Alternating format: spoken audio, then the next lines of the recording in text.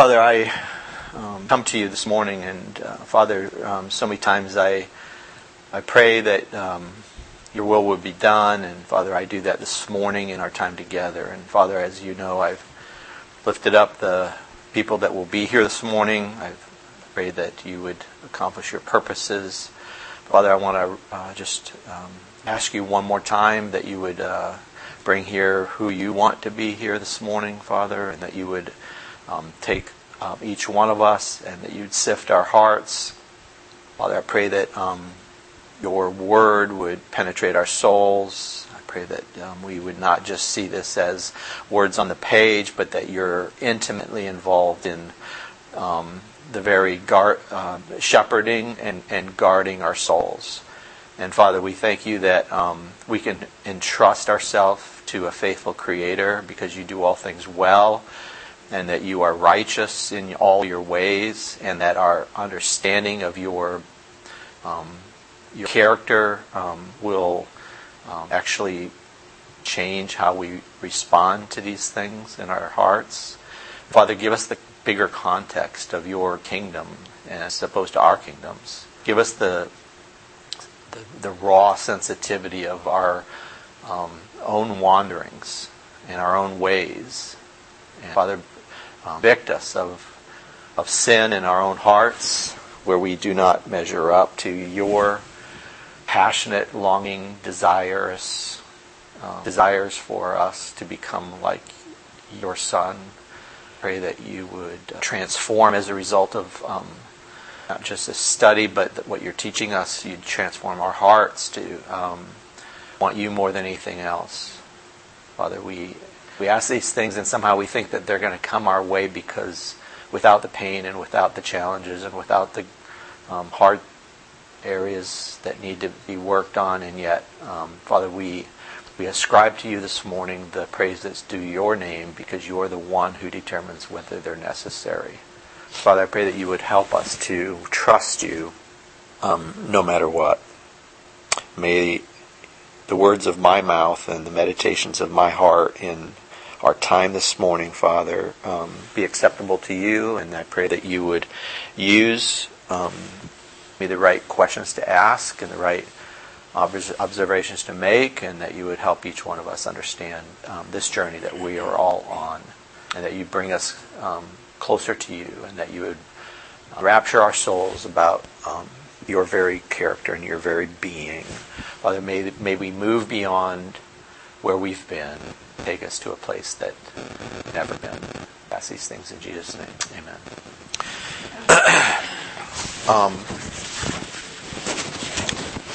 As we think about a couple things here, let me throw a few slides here. We are going to be just give you a context of where we're at and where we're going in the Equip Hour. The end of this month, we are finishing up our part 2 of this study we're in on our model of in the midst of suffering. And then the next, I think it's, let's see here, four Sundays, we will not be meeting as an Equip Hour.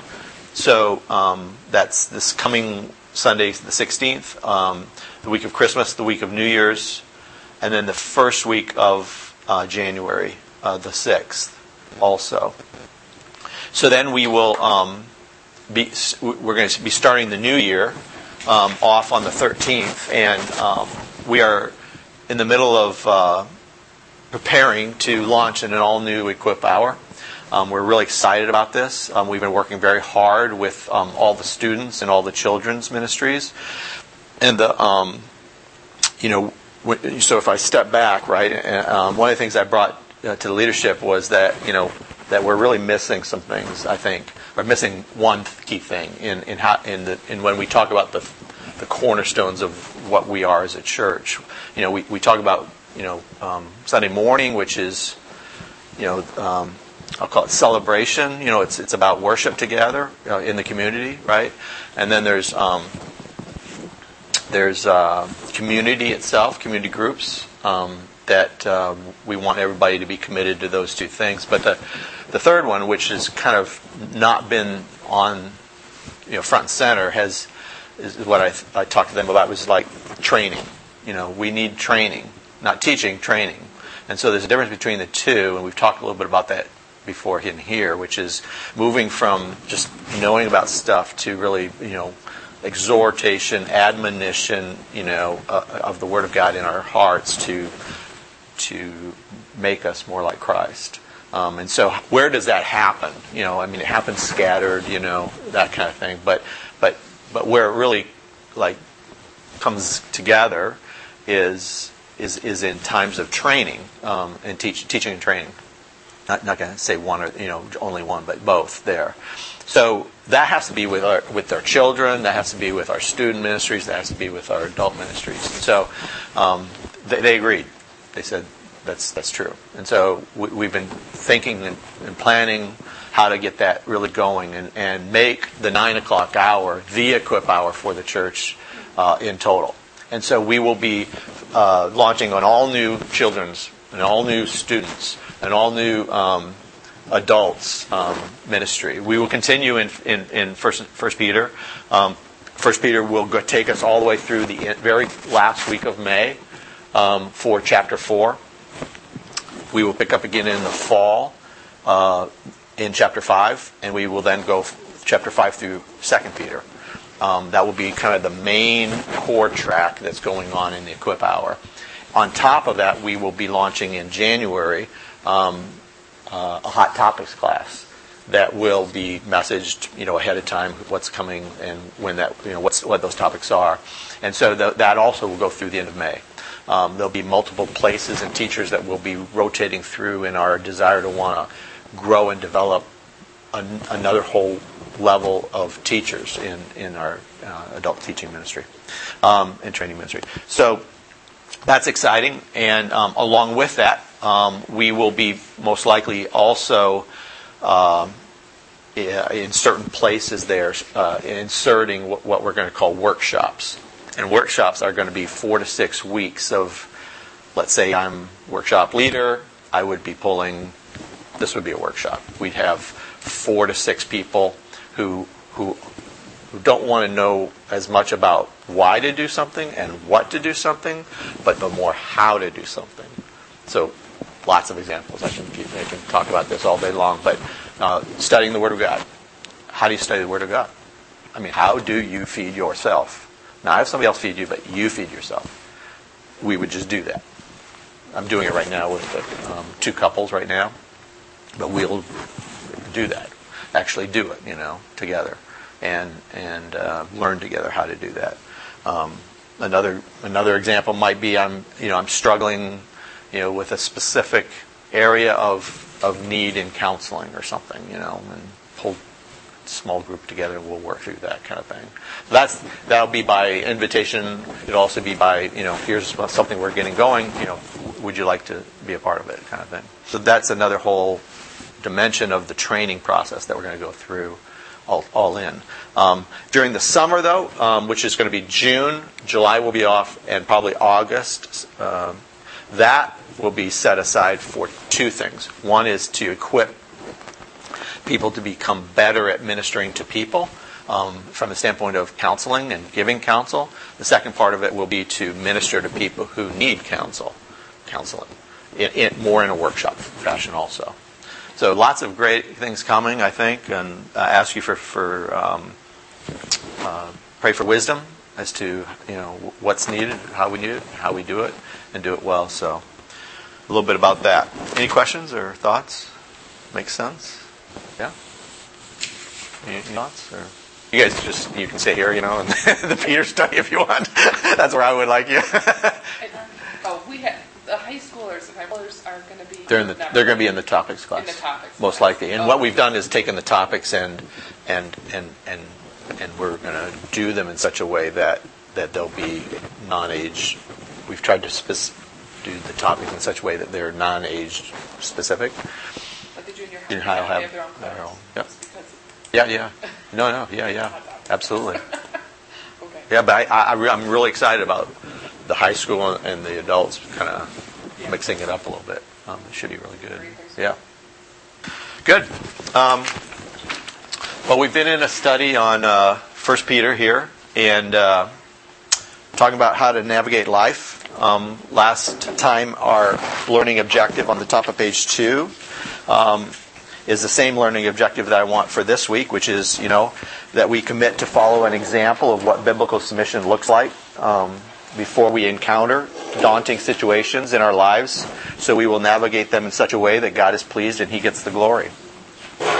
So that's my learning objective for us today also. So this is part 2 of part 1 and part 2.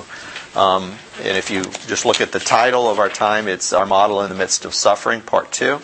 Last week was about what we call our substitute, or our standard in suffering, okay, which is Christ, our model, our example, our standard.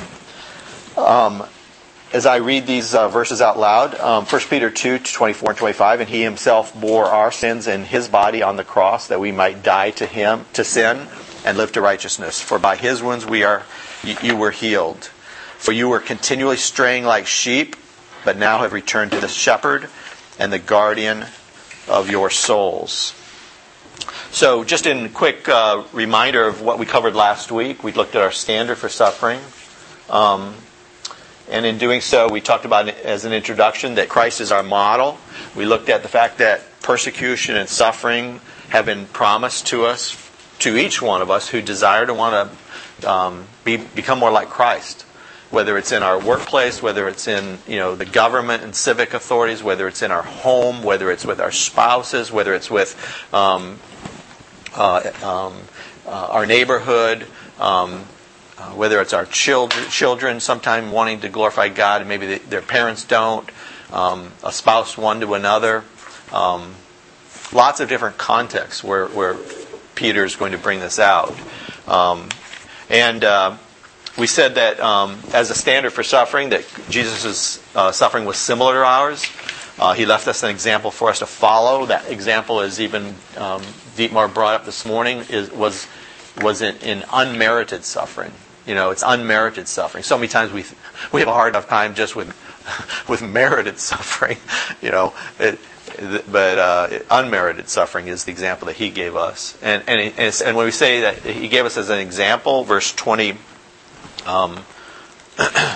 verse 21, you have been called for this purpose, leaving you an example to follow in His steps. Okay, really is the word that we get for tracing. So tracing His steps, tracing His example, putting tracing paper underneath an alphabet and going like this. That's how the children used to learn how to make their characters. Well, that's the same word that we get example from. So He has been given us an example for us to trace our, quote, steps as we walk along. Which is our footprints, our tracks. Are my tracks, are my footprints closer to where Christ walked, or are they way off track? That's a key thing. And then how Christ responded, he did not respond in, as we said earlier, he no deceit was in His mouth. He did not revile His, could give back what he was given. We saw that he committed no sin, and He uttered no threats. But those were the negative things. Those are things He did not do. But the things that He did do were what? That He kept entrusting Himself to one who judges righteously. And I just want to call it out as we begin our time together. And I think I mentioned it, but I just want to make it really clear. One of the key things that I learned in this verse here, of one who judges righteously. How do you come to a conclusion that you can entrust oneself to one who judges righteously if you don't know Him very well and know that He is fully worthy of being a righteous, faithful Creator? I think that is one of the big takeaways of this verse. I really do. Because when I find that I don't do that and I am responding the way I normally do, which is my natural self, I don't have my mind around the fact that God is a faithful Creator, and that He judges righteously. I mean, the fact that He judges righteously has a dimensional aspect of me thinking about Him very highly. Okay. The second is that I choose to submit my desire to want to respond to Him who will do it right every time. That's an act of my will. The first is an act of knowledge, which is to take on to my mindset that He's high and lifted up, and that He has the ability to do this. The second is that is an act of my will, that I actually give it to Him. Those are two components, I think, that are really important to call out here. Any thoughts on that? Does that make sense? Yeah? Okay, good. So, let's move to our substitute in suffering then. Our substitute. He says, and He Himself bore our sins in His body on the cross, that we might die to sin and live to righteousness. For by His wounds you were healed. That's our He's our substitute. And then the second, verse 25, our shepherd through suffering. For you were continually straying like sheep, but now you have returned to the shepherd and the guardian of your souls. So last time we got together, we just quickly talked about verse 24, how it really expresses the reality of Christ's substitutionary death, that He did it on our behalf. We looked at the word redemption, which is this voluntary substitutional act of Christ, that He paid with His own blood to purchase us from our former life of forced slavery to sin, whose sting or consequences is death, into volitional obedience to God, which is freedom, and whose gift is eternal life. So that whole process is called redemption. Justification was the next one we looked at, which is kind of this legal and formal acquittal or pardon from guilt, pronouncing us as children of God. The third one here was reconciliation, which is the process or the process of making us friendly again. We were, according to Paul in Ephesians, we were hostile to God, and now He has made us friends again. Corinthians, we have the ministry of, quote, reconciliation. That's the ministry that's been handed to us by God. And then last but not least is propitiation, which is our deliverance from wrath, the wrath of God on sin by Christ's blood spilling work on the cross. Propitiation. 4 big words. Kind of really important as it pertains to this verse, that He Himself bore our sins in His body on the cross. So let's move on from there and pick up where we left off. So He says He Himself bore our sins. This really stresses the fact that Jesus died voluntarily and without coercion. Voluntarily and without coercion. Let's take a look at John chapter 10, verse 15 together. John chapter 10, verse 15. Would somebody read verse 15 and 17 through 18? John 10, 15, and then 17 through 18. Anybody? Yeah, 10, 15, and then 17 and 18. Just as the Father knows me, and I know the Father, and I lay down my life for the sheep. And 18.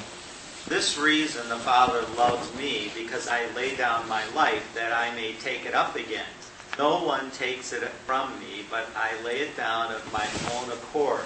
I have authority to lay it down and I up again. Okay, so what's significant about the fact that Jesus says, no one has taken it from me, but I lay it down on my own initiative, do you think? What's significant about that? Yeah. He has the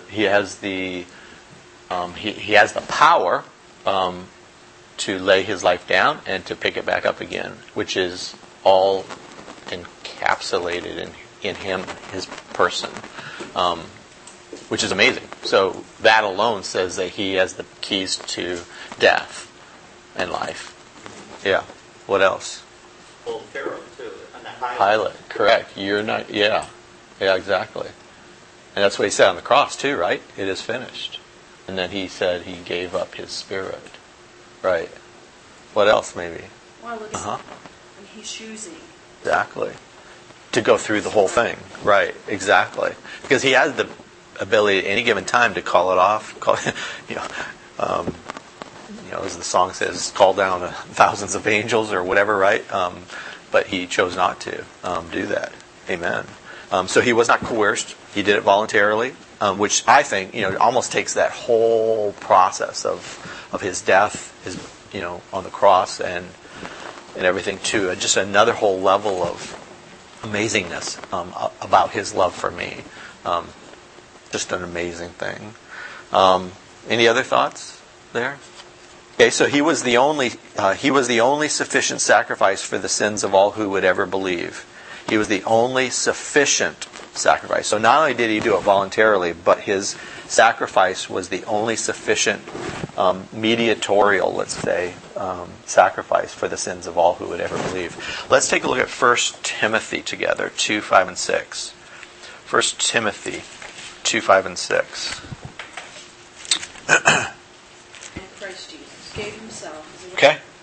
The one God, one mediator between God and man. The man, Christ Jesus, who gave himself as a ransom for all. He gave himself as a ransom just for believers. Is that what it says? God so loved the whole world.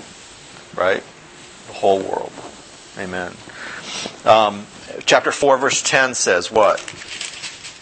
Right? Pretty powerful verse. Savior of all men, especially those who believe. Hebrews 2:9. Hebrews 2 verse 9 says, I love this verse. But we do see Christ, who has been made for a little while lower than the angels, namely Jesus, because of the suffering of death, crowned with glory and honor, that by the grace of God he might taste death for everyone. Taste death for everyone. Amen. And then verse 17, therefore he had to be made like his brethren in all things, that he might become a merciful and faithful high priest in things pertaining to God. Why? To make propitiation for the sins of the people. Or really the children, back in verse 14, who he shares flesh and blood with. Okay? So, if I were to ask this question of that we had on the front page, we didn't quite all get to, but why did Jesus bear our sins on the cross, do you think? Why did Jesus bear our sins on the cross? He could satisfy, the old covenant. It was just too much for any problem. Even now Well, the passage in Peter there just gives us the specific answer, doesn't it? What is the answer, along with the fact that why Jesus had to do it, but why did Jesus do it? So that we might die to sin and live to righteousness. We're going to unpack that a little bit more this morning. It all depends on how the emphasis is on the right syllable, right? Why not? Why did Jesus on the cross? I get it. It was my bad, so I take you down off the hook there, Dietmar. So he bore our sins in his body on the cross. It means that he carried a gigantic, heavy weight of sin. He carried a gigantic, heavy weight of sin. This sin is so massive that Paul says the whole of creation groans and suffers. Whole of creation groans and suffers underneath the weight of it. And only Jesus could remove such an immense weight from the backs of those who he elects. Let's turn to Hebrews 9, 27 and 28. Hebrews 9, 27 and 28. Somebody read that out loud. And just as it is appointed for man to once, and after that comes judgment, so Christ, having been offered once to bear the sins of many, will appear a second time, not to deal with sin, but to save those who are eagerly waiting for him. So this process of a dual return, or a dual coming, was all in God's master plan. The first coming really to be the sacrifice for sin, once for all time. And then the second, according to this, not to bear sin, but to those who eagerly await him for salvation. I ask myself a question, how eager am I about his return? Or am I like duly duped and conned into this world? I struggle with that all the time. And I try to ask myself that question just to sift my soul regularly, daily. And I think far too often I find myself so interested and concerned and passionate about things that really don't matter in my life. And I think that is telling of my soul. It's telling of where my thoughts are, or what takes up my thoughts, and so many times. And so, what about you? What about you? I would say that's another benefit of trial. There's hardly any other hope, is there? Yeah. No. I so appreciate you connecting the dots back, because that is exactly where I wanted to go with it, which was, I find that my greatest hope in the midst of crises and trials and suffering is the living hope that we talked about in chapter 1 that's laid up before us. There isn't any hope in this world. My goodness, there's nothing. There's hope in that we might see the glory of God revealed through things, but that's about it. Really about it. Other thoughts? And yeah. Yeah. Amen. Amen. Opened up. Yeah. And I'll suggest, I think, I really do believe that 1 Corinthians is all about, when he says, no eye has seen, no ear has heard, it's really about us really becoming astonished at what's behind the veil. Is the best way I put it. Am I in the process of becoming astonished of what lies behind the veil? Because behind the veil, just as a metaphor, right, is the presence of God, and so where God is where heaven is, and so am I astonished about what is behind the veil? It's not heaven. It's a person. It's Christ. Heaven happens to be where He is, and I'll suggest, my soul at peace is where He is also in the midst of that situation. Other thoughts? After that, there's Yeah. 12. Yeah. From the trial. Oh, my goodness. I appreciate you bringing that up, Dietmar, just because, that was chapter 1. That was like, there is purpose in this thing. There is. And I need you to remind me of it. You need me to remind me of it, when we're in the middle of it, because sometimes we lose our brains. They're out in left field. We forgot completely. But it's so amazing to me when we right-size our problems with the glory of God and His kingdom and His person. Everything can change in a heartbeat, in a moment, just like that. And that's what I think the author of Hebrews commands us, encourages us, exhorts us, admonishes us, not to forsake the assembling of the believers, even more as you see the day. Amen. So this weight was immense. It was huge. It was all in. He says that we might die to sin and live for righteousness. Turn with me to Romans 6. We're going to spend a little bit of time in Romans 6 today. I think this is literally the double click, if you would, if you're using a computer term, the double click on this verse 24 in 1 Peter chapter 2. Let's read out loud. George, you're doing a great job of reading loudly. Could you read verses 3 through 14 of Romans 6? Sure. This is the ESV version. Okay. Do you not know that all of us who have been baptized in Christ Jesus were baptized into His death? We were buried, therefore, with Him by baptism into death, in order that, just as Christ was raised from the dead by the glory of the Father, we too might walk in life. For if we have been united with Him in a death like His, we shall certainly be united. We know that our old self was crucified with him in order that the body of sin brought to nothing, so that we would live to sin. For one who has died has been set free from sin. Now, if we have died with Christ, we believe that we will also live with him. We know that Christ, being raised from the dead, will never die again. Death no longer has dominion over him. For the death he died to sin once for all. But the life he lives to God. So you also must consider yourselves dead to sin and alive to God in Christ Jesus. Let not sin therefore reign in your mortal bodies to make you obey their passions. Do not present your members to sin as instruments of righteousness, but present yourselves to God as those who have been brought from death to life, and your God as instruments of righteousness. And 14. For sin will have no dominion over you, since you are not under law, but under grace. Okay. So, do me a favor.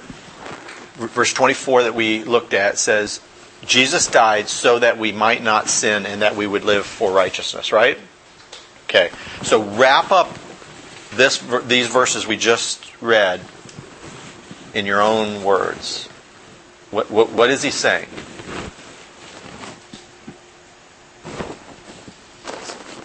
So sin has no control over us. Why?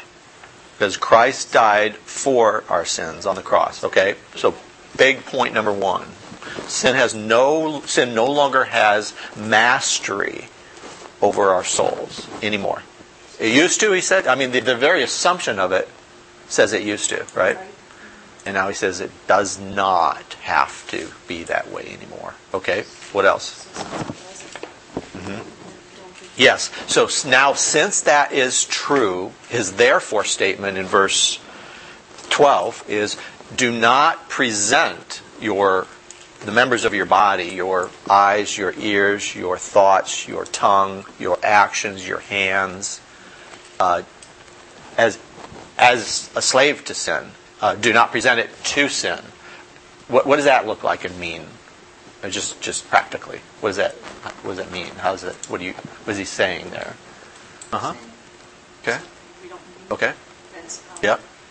Yes. Take hold of it. Yes. And that's all these things are. Yes. Very good premise. So the premise that we're coming out of the gates with is we no longer are mastered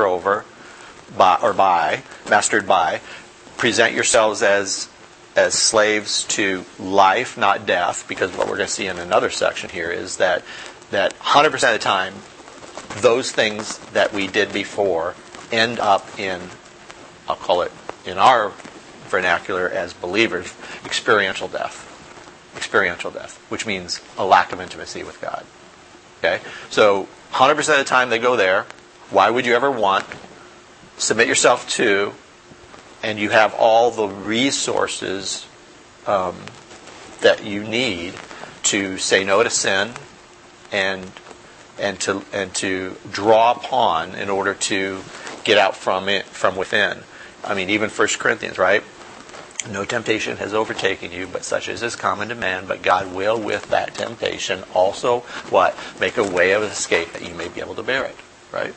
So, key, James 1, right? God tempts nobody, but He will. Here's the process of temptation. Oh, by the way, 100% of the time it ends in death. 100% of the time it ends in death. Okay, so same thing. Any other thoughts? Verse 11 is interesting because he says, "Consider yourself." The idea is reckon like, act like. It's the idea of cognitively make a decision to do it this way. So it's not about your feelings anymore. It's about deciding upon, making decisions. Our decisions will create our intimacy with God, not the other one. Not giving in to sin. Any other thoughts? Ties into what we're doing. We just want to flee from what find comfort somewhere. And that which God has given us, the umbrella, I call it, right? Yeah. Try to get outside on the umbrella. It will not go well for us. Good. Yeah. Verse 8, we shall also live with him. So many times we think that this process and these words about life are talking about eternal life, and we can look through this whole passage and this is all about life here. It's about experiencing intimacy with God. It's about abundant life. That's what that is. And are we tasting it day in, day out? Once you've tasted it, like, you are never happy without continually trying to taste it again. It just, nothing else satisfies. Nothing else fulfills. Nothing. So, am I craving intimacy with God? Is that really where I'm living? That's my question for myself. He says, might die. This is a word that's not normally used for die. It's only used here in the Scriptures. It actually means to be taken away from, depart, be missing, cease to exist. Jesus died to separate us from the penalty of sin so that it can never again condemn us. No condemnation can come our way anymore. Our guilt has been nailed to the cross, and Jesus has paid it in full. We have been delivered from sin's dominating power and are now able to live to righteousness. So, George, pick up where you left off there in 16 and take us through 22, if you would, in Romans 6, 16 through 22. Do you not know that if you present yourselves to anyone as obedient slaves, you are slaves of the one whom you obey, either of sin, which death, or of obedience, which to righteousness. But thanks be to God that you who were once slaves of sin have become obedient from the heart to the Son. 22. Having been set free from sin, have become slaves of righteousness. I'm speaking in human terms of limitations. For just as you once vented your members as slaves to impurity and lawlessness, leading to more lawlessness, so now present your members as slaves to righteousness, to sanctification. When you were slaves of sin, you were free in regard to righteousness. But what fruit were you getting at those from the things which you are now ashamed? The end of those things is death. But now that you have been set free from slaves of God, the fruit you get leads to salvation. And Amen. So wrap that one up now. Describe what he's saying here. It comes on the backdrop of verse 15, which is, so then should we, because grace abounds, should we sin so that sin can abound? And his point is, no way, Jose. Okay, point number one. Point number two is, why would you ever do that? There still is experiential death as a believer. There still is that. There still is death. It's not eternal. It's not spiritual. But it is existential. It is experiential. And it has to do with intimacy with God. And so why would you ever want death? Why would you ever make a choice that ends up in death, knowing these things? You should want life. We should want life. Present your members of your body as slaves to that, to life. That was pretty interesting, isn't it? Yeah. Am I ashamed of things that cause death in my life? Am I really ashamed of them? Why do I want to do them still? Why do I want to continue that? His point is, we should not. To glue ourselves to those things that bring life. He says, by his wounds you were healed. Wounds here are referred to as a suffering which Christ's death on our behalf of our sins. Isaiah is not saying that the actual suffering or the scourging of Jesus produced salvation. He's saying that it's because he died for our sins, not the physical act. In fact, if anything, it would be the emotional act that he had to do because of taking our sins upon him. He says you were healed. This healing is spiritual for our souls today. The great news is that one day it will be physical also. It will be physical also. Romans 8:22 through 25. Just turn a couple pages over from where you are there if you're still there. He says, for we know the whole of creation groans and suffers the chains of pains of childbirth together until now. And not only this, but we ourselves, having the first fruits of the Spirit, even we ourselves groan within ourselves, waiting eagerly for our adoption as sons, the redemption of our body. And in hope we have been saved. But hope that is seen is not hope. For why does one also hope for what he sees? But if we hope for what we do not see, with perseverance, we eagerly wait for it. Every place I go in the Scriptures where hope is described, this idea and this concept of eagerness, or even Peter uses the language of angels like on tiptoes trying to get a perspective of it. It's like hope eagerly. It will transform our souls. He says, therefore, you continually straying like sheep, verse 25, but now you've been returned to the shepherd and guardian of your souls. So this process of continually straying like sheep is, it describes through analogy the wayward, the lost, the purposeless, the dangerous, and helpless wandering that we have as sinners. I love that word, purposeless. I find that when I'm sinning, I have no purpose in my life. My purpose is about pleasing myself. That's it. That's about it. I have nothing more beyond that when I'm in that space. Purposelessness of it. And the great news is that one day this will also be physical. I think of 1 Corinthians chapter 15, where he says that because Christ rose, as first fruits, we also will rise, and that he will continue that process until all those who he has to rise will rise, and that after that he will deliver up the keys of the kingdom to the Father. And so that concludes that whole process of him being the shepherd, and will extend into eternity. I think of he says, but now you have returned. The idea of returning is the idea of repenting. It's the idea of turning around. It's the idea of completely going a different direction in our lives. So he says, do this to the shepherd and guardian of your souls. The analogy of God as our shepherd is both a familiar and rich theme in Scripture. Look at 1 Peter chapter 5. He says, verse 4, and when the chief shepherd appears, you will receive the unfading crown of glory. So he's called the chief shepherd. He's called the good shepherd. I think there's one more shepherd he's called. Good shepherd. Good shepherd. Chief shepherd. There's one more shepherd he's called. I forget it just now. But it's not. It's a theme that impregnates all of the Old Testament and the New Testament there. And he says Jesus identifies himself as God when he took the divine title and named himself the Good Shepherd in John 10. The shepherd is an appropriate title for Jesus because it conveys his role. And his role is one of to feed, to lead, to protect, to cleanse, to restore, to care for those who are his flock. Any thoughts about why, if he's the shepherd, and he says he's the shepherd of our soul, he says we are continually straying like sheep. What's the significance, you think, of him using the analogy or metaphor of us as sheep? What comes to mind there? Yeah, I tell you, I can't get that out of my mind on a regular basis. I know.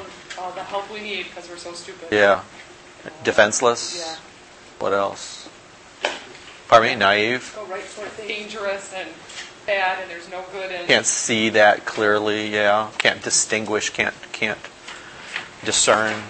Sheep don't have discernment. Yeah, they're property. They're different. Yep. There you go. Follow. Yeah, Like if they're followers. one goes, Yep. ones go, Exactly. so they can be very beside each other. Exactly. You don't have to turn to it, but in that same passage in Hebrews 12, let me read that for you. It says that if we don't, he says, talk about strengthening the hands of the weak, the knees are feeble. He says, make straight paths for your feet, so that the limb which is lame may not be put out of joint, but rather be healed. Interesting. So if we continue down this road and we aren't listening and we don't get it, then he's going to insert himself and do apply pressure in whatever way He so chooses to make sure that we get it. Which won't usually be, I don't like it when He breaks my knees, breaks my limb, breaks my joints. It's happened many times in my life, and I can tell you I never want that to happen again. Never. Reminds me of this third verse of "Come thou fount of every blessing," right? "Oh, to grace, how great a debtor daily I'm constrained to be. Let your goodness like a fetter bind my wandering heart to thee." There you go. That's the how not to, right? Prone to wander, Lord, I feel it. Prone to leave the God I love. Here's my heart, oh, take and seal it. Seal it for your courts above. Amen. Well, he says to the shepherd and guardian of your souls. The word. This word guardian is also translated bishop or overseer. Bishop or overseer. And it literally describes the responsibility of pastors and elders in our lives. So what is in summary, just in closing here? 3 things. By His death and resurrection on our behalf, Jesus has become the shepherd and the guardian of our eternal souls. How cool is that? That I can look to Him as my shepherd. He's the good shepherd. He's my shepherd. And He's the chief shepherd. And the fact that He is my shepherd, I know He cares for me. He feeds me. He guides me. He leads me. He cares for me. The fact that He's my guardian says that He's going to protect me. So you see all the dimensions of need that I have personally wrapped up in those names as the shepherd and guardian of my soul. And secondly, just as even though we continually stray, He is. I love this language. He's fully vested.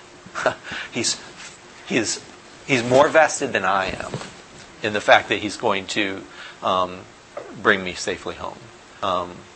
Last but not least, in His suffering, Jesus became our example to follow. And I guess my question then for each of us is, will I decide today that I will follow in His footsteps in the future or the current, either current or the future, challenges and suffering and situations and circumstances, discipline of the Lord that He's got me in right now? Will I follow Christ's example in my current and future situations? Application. Last, number 6. Sixth question. What application can you make as a result of the fact that Jesus is your guardian, or He's your shepherd, and He's the guardian of your soul? Any thoughts in closing? I have lots, but yes, exactly. Amen. Why do we go anywhere else? Amen. Amen. Amen.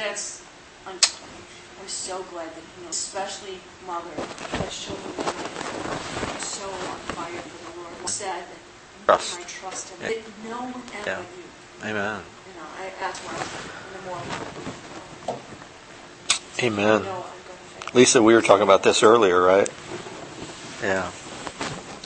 Other things. Fall to fellowship with Him. Amen. I suggest home is where God's presence is. There's no better state. Yep. Exactly. Amen. Amen. Any other thoughts? I put down, I don't want to wander anymore. I don't want my legs broken. I think about the negative side, right? But I actually land in the positive side, which is what you just said, Dietmar, which is, where's home? Safely home. And the next one I had is, for me to actually do this, I have to have a right view of God. I can't have a right view of God if I'm not letting the Scriptures sink deeply in my soul and let them, cover me, right? And the fact that He's invested in guarding my soul. I have a great adversary, and He knows that. He is guarding me all the time, all the places. My question isn't how close can I walk to the edge. The question is how close am I walking with Him? Bigger, different question. Jesse, can you close us in prayer?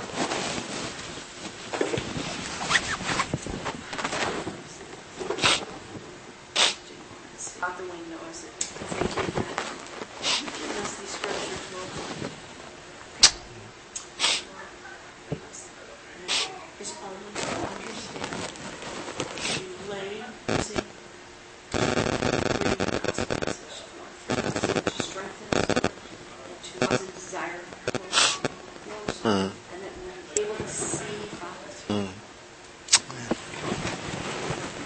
Amen. Thank you, guys.